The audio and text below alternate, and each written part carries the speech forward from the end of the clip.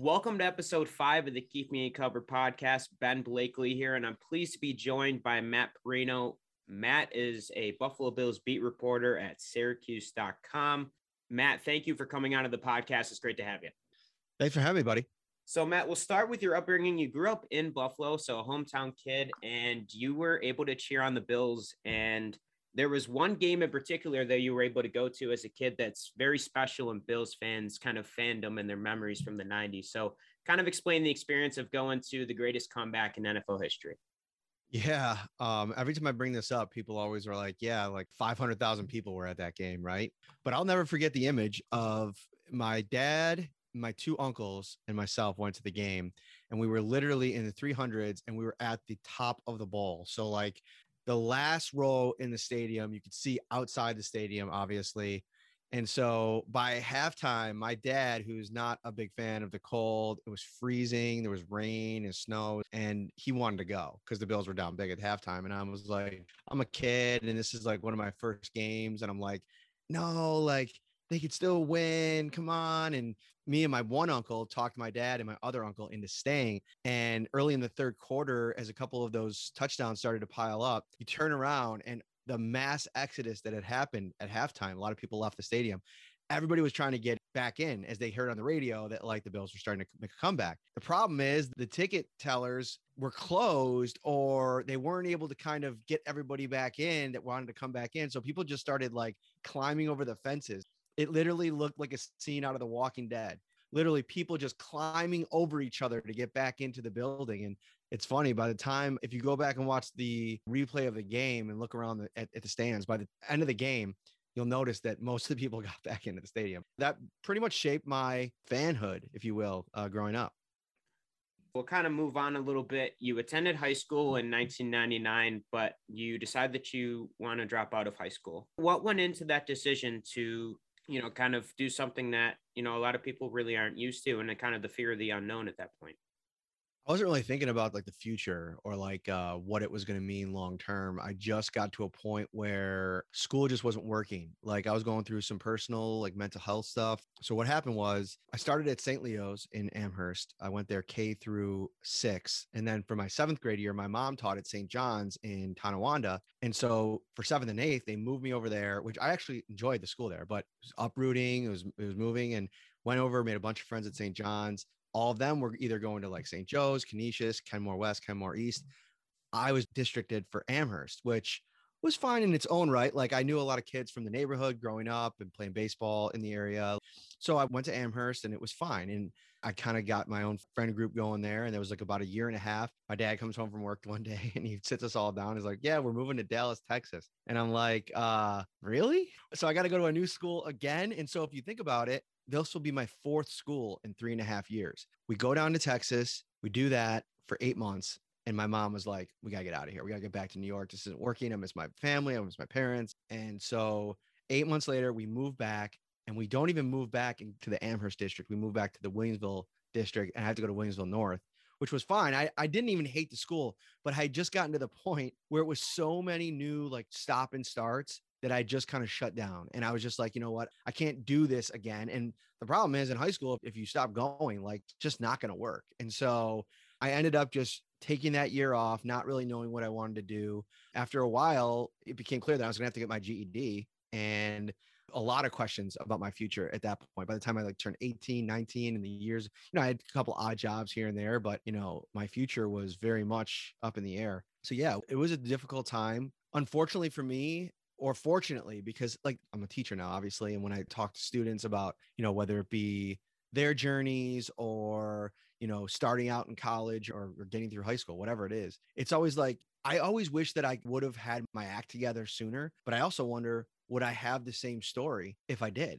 Would I have waited until I truly understood what I wanted to do and then have a plan set in place, which is, I mean, if you want to talk about that, we can. I had a specific plan once I went back to school after I got my GED and I started at Erie Community College. I had a specific plan of, okay, I want to go here. I want to go to UB. I want to cover sports and I want to write about sports. And that was just like, I knew that was what I wanted to do. But it took me 5 years to figure that out. I didn't have that plan back when I was skipping class and hiding out behind the Chinese food restaurant across from Williamsville North. So I didn't have to go to school. Like I didn't have that plan at that time. And so it took a little time. I had a very understanding family, a very like supportive family that, allowed me to do that. Like, I don't know how many parents would just accept the fact that their kid just stopped going to high school. And I'm not advocating for that, by the way. As a matter of fact, that's one thing. If I could go back and just finish high school, I would have done that because I missed out on a lot of things. I don't know if I'd be where I am today without every part of my story that I had.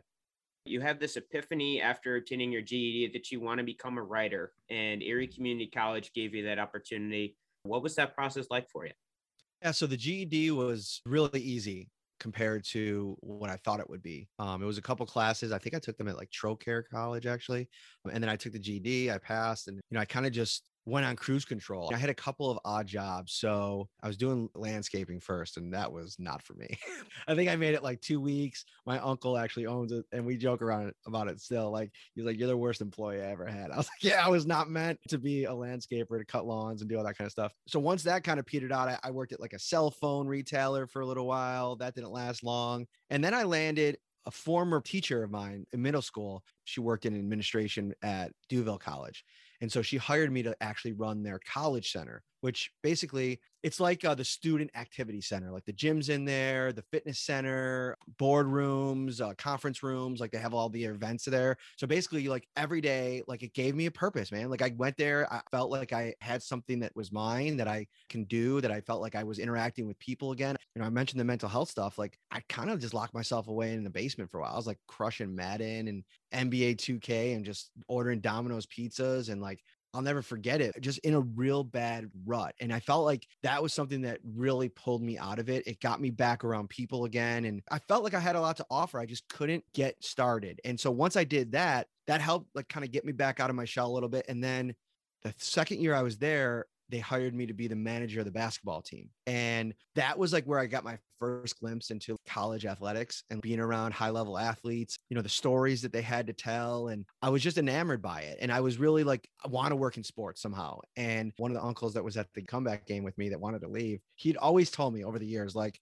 "You're a great writer. You know everything there is to know about the Bills." Like at the time, like I used to study Buffalo Bison's media guides, and I would know their roster up and down for a long time. I don't know if I can remember them now, but for whatever reason, it took me till I was like 24, 25 to marry the two things together. I went to ECC because I got accepted, and man, it was the best thing that ever happened to me. As a matter of fact, I'm supposed to be doing a speaking engagement at ECC for the first time since I graduated. And I was so looking forward to it because that's where I started. I had so many good professors that like helped plot the course for me. And, former sports editor I had as an adjunct. The two teachers that kind of ran the program were just phenomenal, and former journalists. And it made my mind soar from a like what's possible perspective. And, I always wanted to go to UB. Like I always felt like, we had like this really great university in our backyard, and to go cover D1 athletics. And then it just started to snowball from there, and the story was written.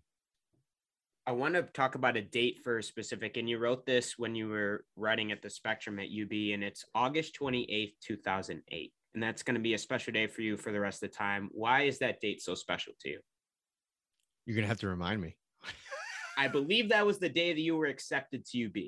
Okay, yeah, sorry. The year, dude, I'm getting old. I'm turning 40 this year. You throw random dates at me, and it's going to be tough.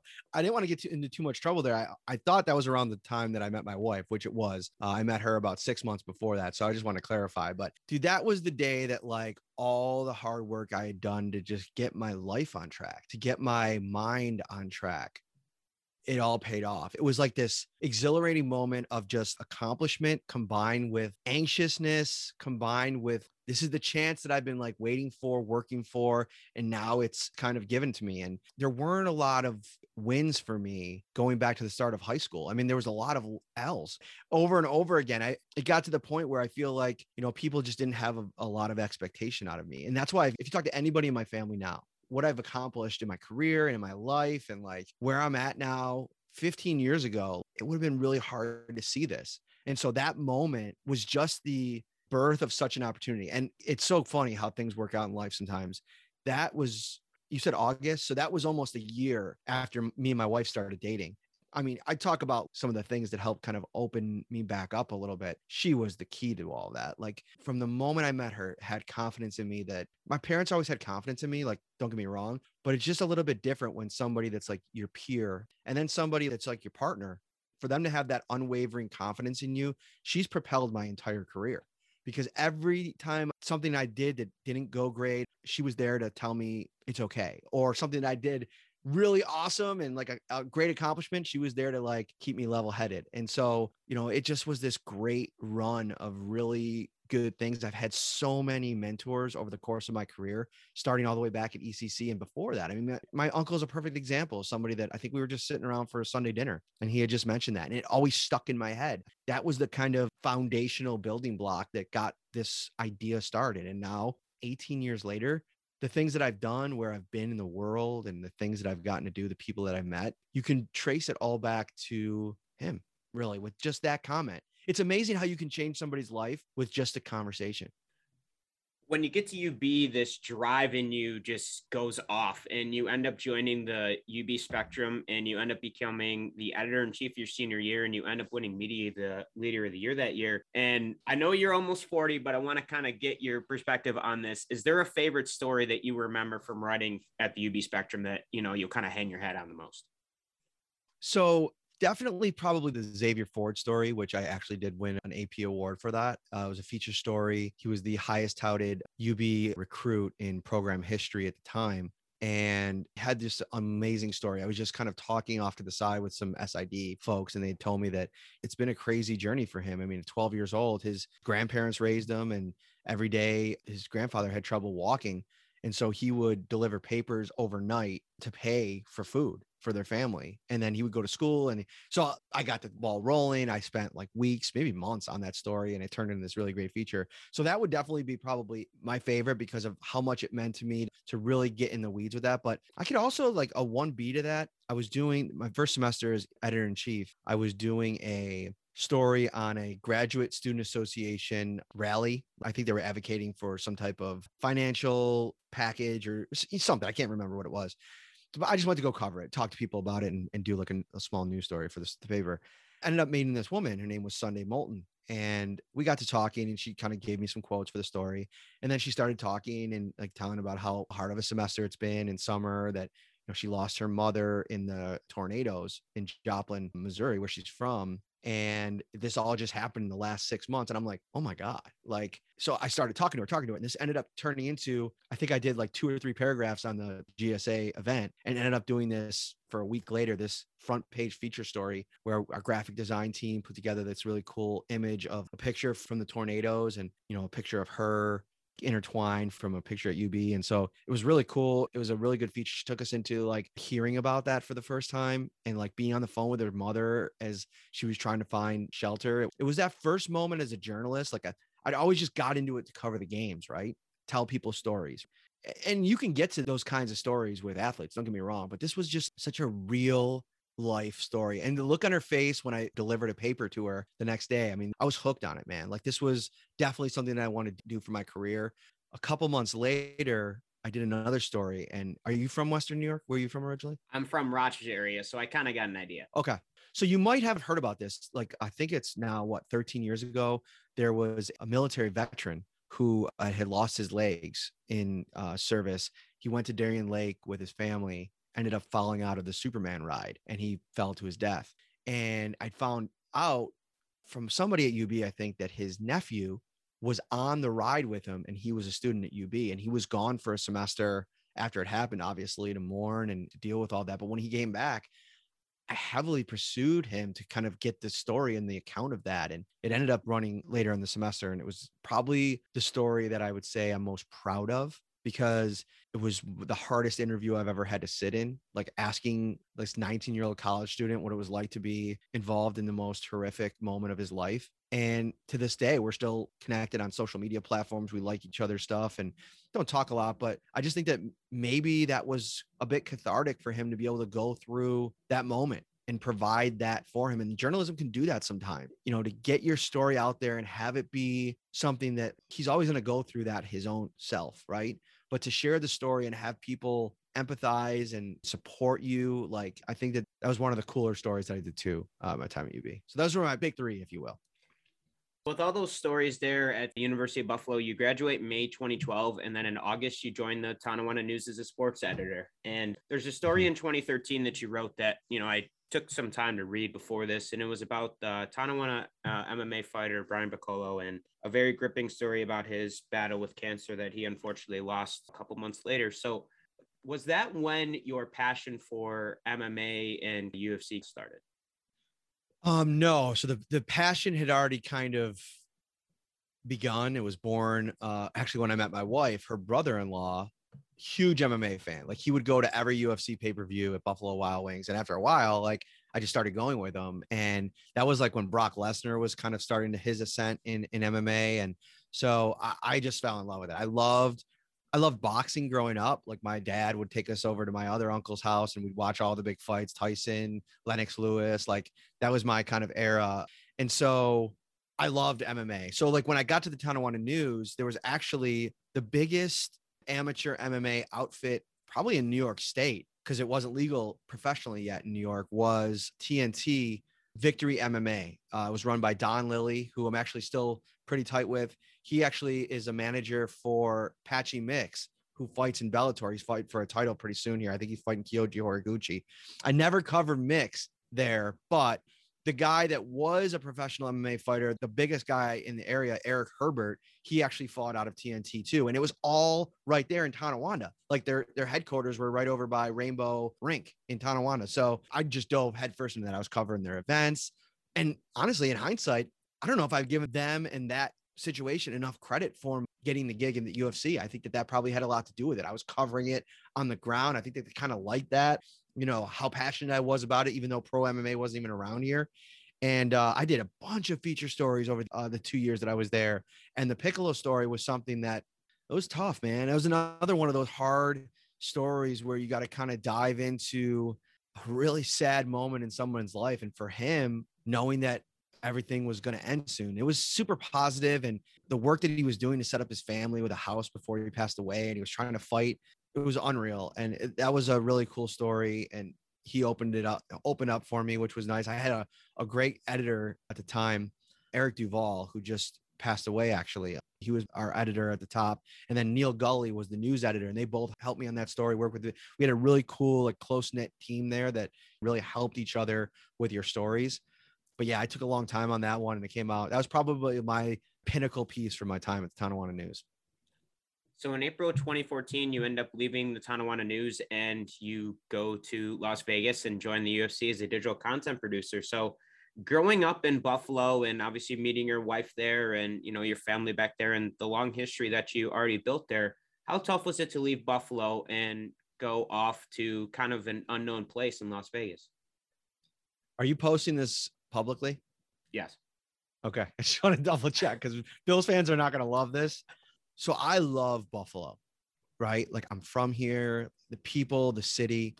I am not a winter guy. I just am not a winter guy. And so when I got the job in Vegas, I was like, West Coast, like the desert, 70 degrees in December, sign me up, And the thing is, like, when you get into this business of journalism, you pretty much have an idea if you're covering sports. You're not starting out in Buffalo. Buffalo Bills gigs are super hard to come by, and I'm not a hockey fan. So the Sabres was never going to be really in my future. And so when this happened, I was really struggling at the Tonawanda News just from a personal and perspective. Like, I was making like $9.50 an hour right out of school. I mean, hyper local journalism at that time. I mean, it's almost extinct now, but at the time you were making just peanuts. It was a hard life. I was working Friday and Saturday nights, copy editing until 1 a.m, getting the paper ready while after like writing 3 or 4 stories for that edition. It was a lot of work. And so I got to the point after about 2 years where I was run down. I was really burnt out. And I was scrolling on this website somebody sent me as Teamwork Online, which by the way, if you're, wanting to get into journalism or work in pro sports, you got to be dialed in on that site. It's great, even for journalists.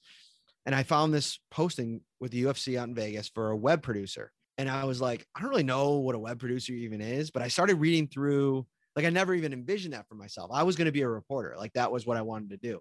And so I started going through the job description, and all the bullets were stuff that just kept making my eyebrows raise even higher. You're going to run UFC.com. You're going to curate stuff for the website. You're going to write stories for the website. You're going to help develop video ideas for the website, all this kind of stuff. And I'm like, sign me up. Like, this sounds like a dream. Working for the UFC, like something that over the course of the last 4 or 5 years, I've just fallen in love with.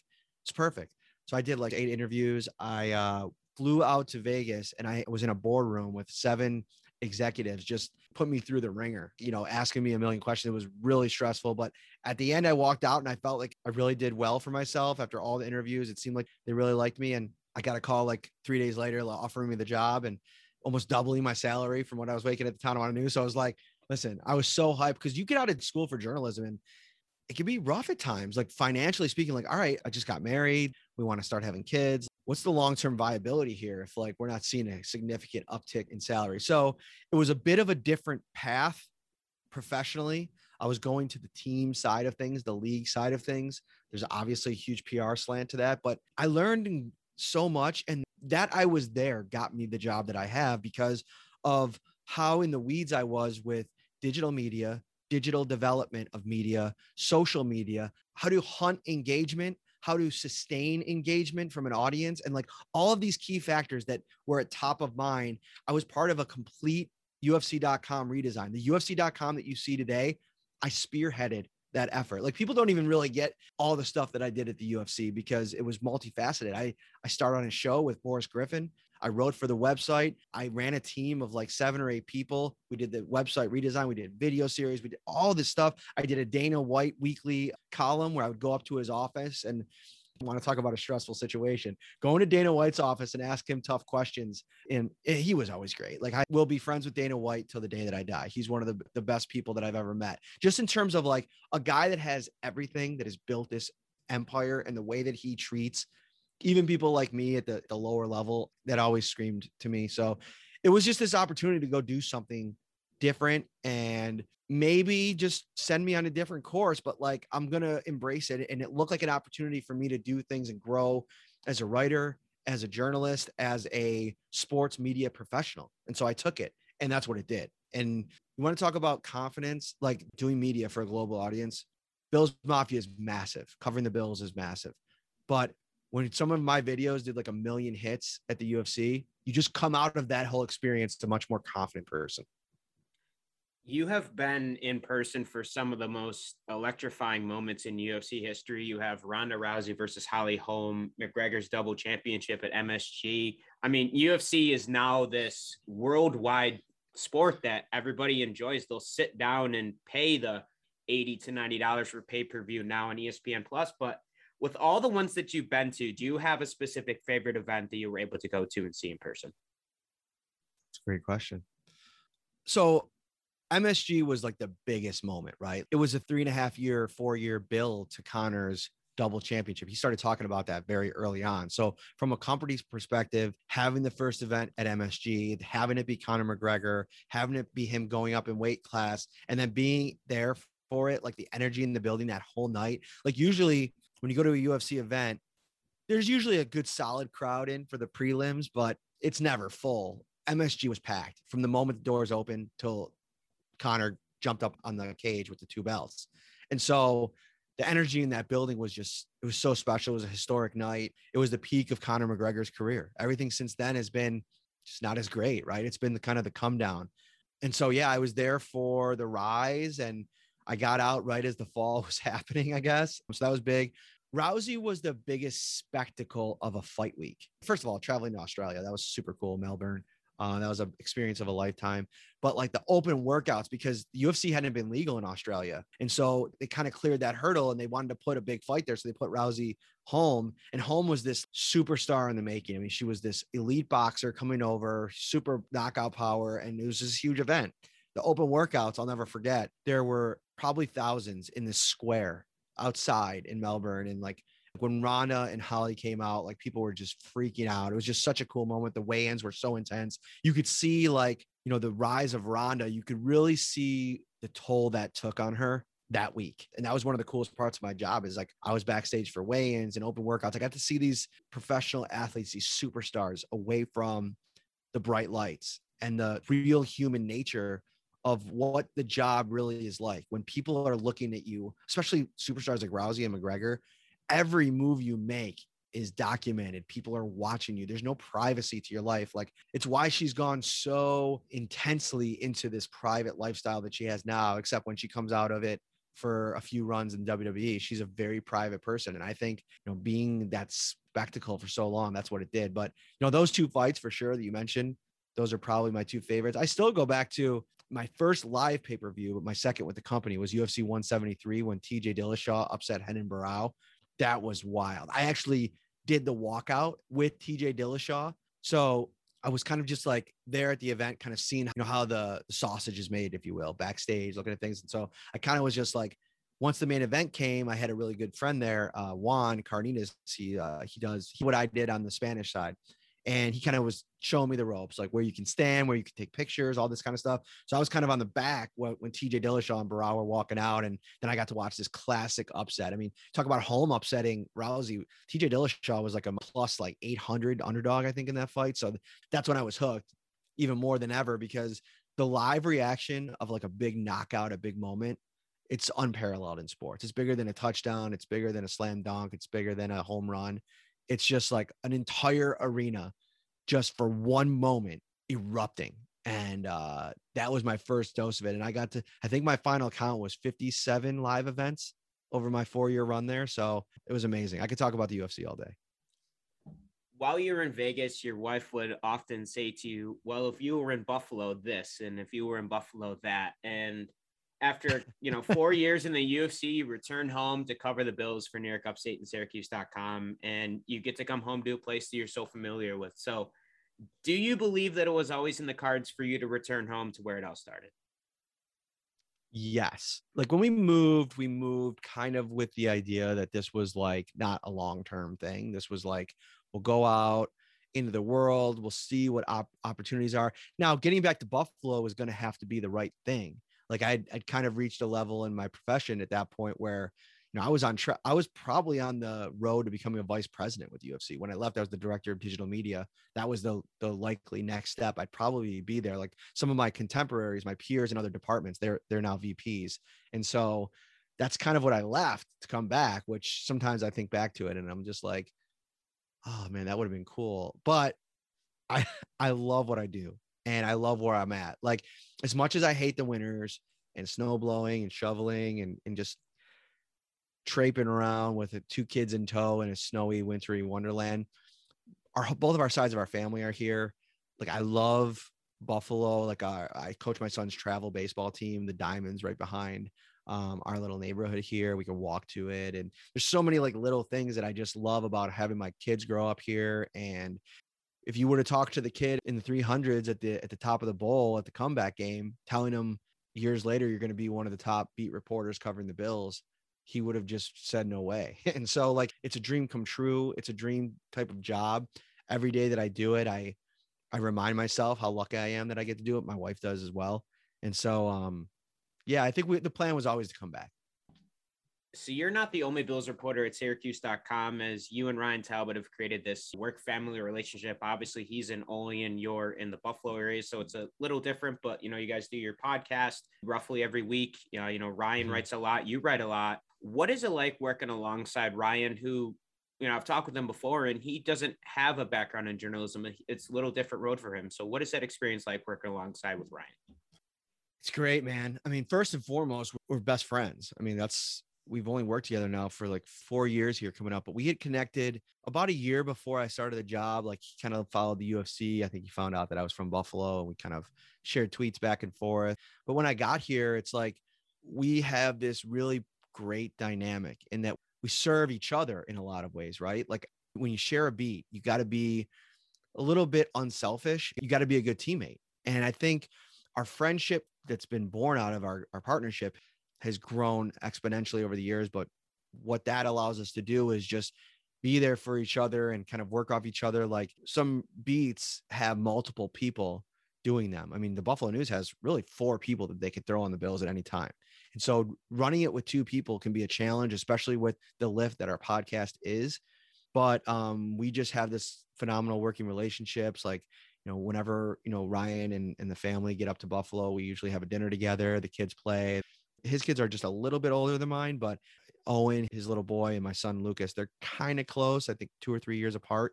And so, yeah, we're just really good friends. And so when you have that dynamic, everything is, and we have just an amazing editor. We've had two amazing editors back to back here. Steve Carlick was our sports editor, our Bills editor before he retired.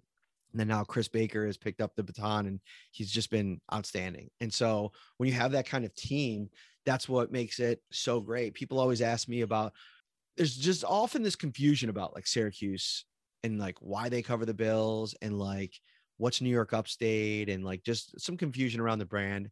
And I kind of explained to them, well, the Bills are such this huge beast of a media opportunity that there's probably more room for other outlets to start covering them if they really wanted to. So they saw an opportunity with Matthew Fairburn, 7, 8 years ago, and they just jumped into it. And the world of digital media and social media, you could pretty much cover anything from anywhere, especially with the pandemic too, for a global audience. I mean, I look at some of my clicks sometimes, they're coming from the US, they're coming from Australia, from the UK, China, Japan. I mean, anywhere you want to think about, especially on YouTube as well, there's Bills fans everywhere. And so like the Bills are like this larger than life brand that now I think people are starting to realize that, Syracuse.com was super like forward thinking to kind of get into that market when they did.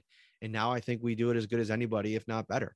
And so, and Ryan's a big reason why. And he's so go with the flow. I mean, he's a full-time middle school teacher. And to do that full time and be the force that he is on the beat, even still, it's impressive.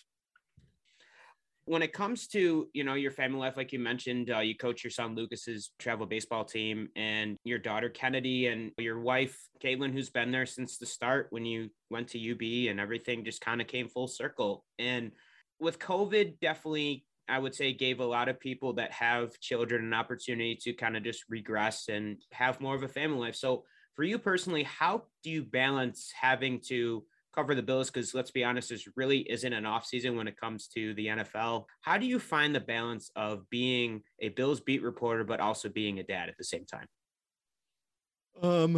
Excuse me. Part of it is not sleeping a lot, as evidenced by the yawn. My daughter's actually been a little bit under the weather the last couple of nights, so she slept on the couch with me. My wife actually had a concussion on Sunday. She kind of like rammed her head into the back of our the trunk, like the top of the roof there, when she was kind of going to put groceries away. And so she was in the hospital. So she's feeling better now, but that all happened. And then my son was sick for a minute. Then my daughter got whatever he had and she's been sick. So part of it is just like being able to adapt. I think having a good dynamic with my wife where she's really unselfish and selfless and takes care of a lot of the details of life that allows me to kind of just at the drop of a hat, like the Bills sign Von Miller at 6:00 on a Thursday night. And I just got to go. I'm working the rest of the night. And there's got to be that dynamic to it. But there's some give and take too. Like I love where I work. Syracuse.com, advanced media. They really take care of me from the perspective of they know how much I work in season and then at the big parts of the off season. So when things aren't like super busy and there's not a lot to say or cover, like I kind of cruise, man. I'll be honest with you. I get to do a lot of stuff like around May, June when my kid's playing baseball, like we cover mini camp and everything like that. But I'm spending a lot of time with him. And I'm usually, because I work at home, I get my kids off the bus every day. I pick my daughter up from school. She doesn't take the bus yet. And then Lucas comes off the bus. So there's a lot of little built-in parts of my job that allow me to just see my kids a lot that, when I'm on road trips, like during the season and then in the off season, 5 days for the combine, a couple of days for the owners meetings, Senior Bowl too, some years, the kids are like, oh, I don't want you to go again. But it's like, yeah, but I'm home every day when you come home from school. And most kids don't have that with their dad. So it's just give and take. It's always like just trying to soak up as much time as I can with them when I can. You've said in the past that you bleed blue for UB and you found a way recently to kind of give back to the school that gave you all that opportunity. So kind of explain that new adventure that you're going down now at the University of Buffalo.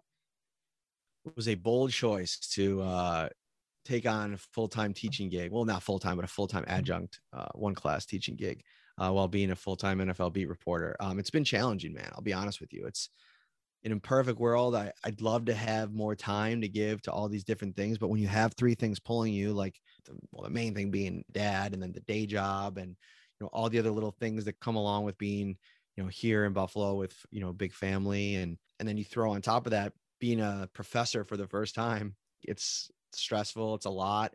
So I don't know what the future holds. I don't know if it's something that I'll keep doing long term. I love being back at UB. I love trying to be there for students. I might kind of transition maybe to more of a like speaker type of situation than being a professor. Like there's so much goes into like lesson planning and studying like trends and like how to make the classes really useful. Like I think just sharing my experience is something that I'd probably prefer doing, and being like someone that can be an olive branch for students. But I've enjoyed it. I've loved it. I may continue doing it next year even. I mean, you're actually catching me in the deciding part of all of this. So I don't know what the future holds, but I've loved being in the classroom. I've loved kind of like working with students. We had this one student last semester, two students, kind of slow played it. Like the assignment is you got to do 8 stories per semester. You got to write 8 stories for the class.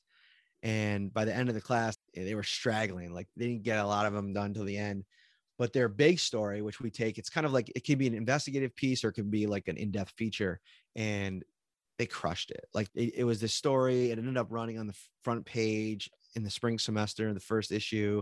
And it was just this great story. And I work with them week after week, like going over who do you have to go talk to? What are you trying to get out of this interview? You have this information that's good, but you have to weave a different narrative. And like, it was all this workshopping on the story. And it ended up being this phenomenal piece. And if I walk away from teaching at the college level at any point, like having stories like that, where I made a tangible difference for like a young journalist learning this thing. That's what I got into this to do.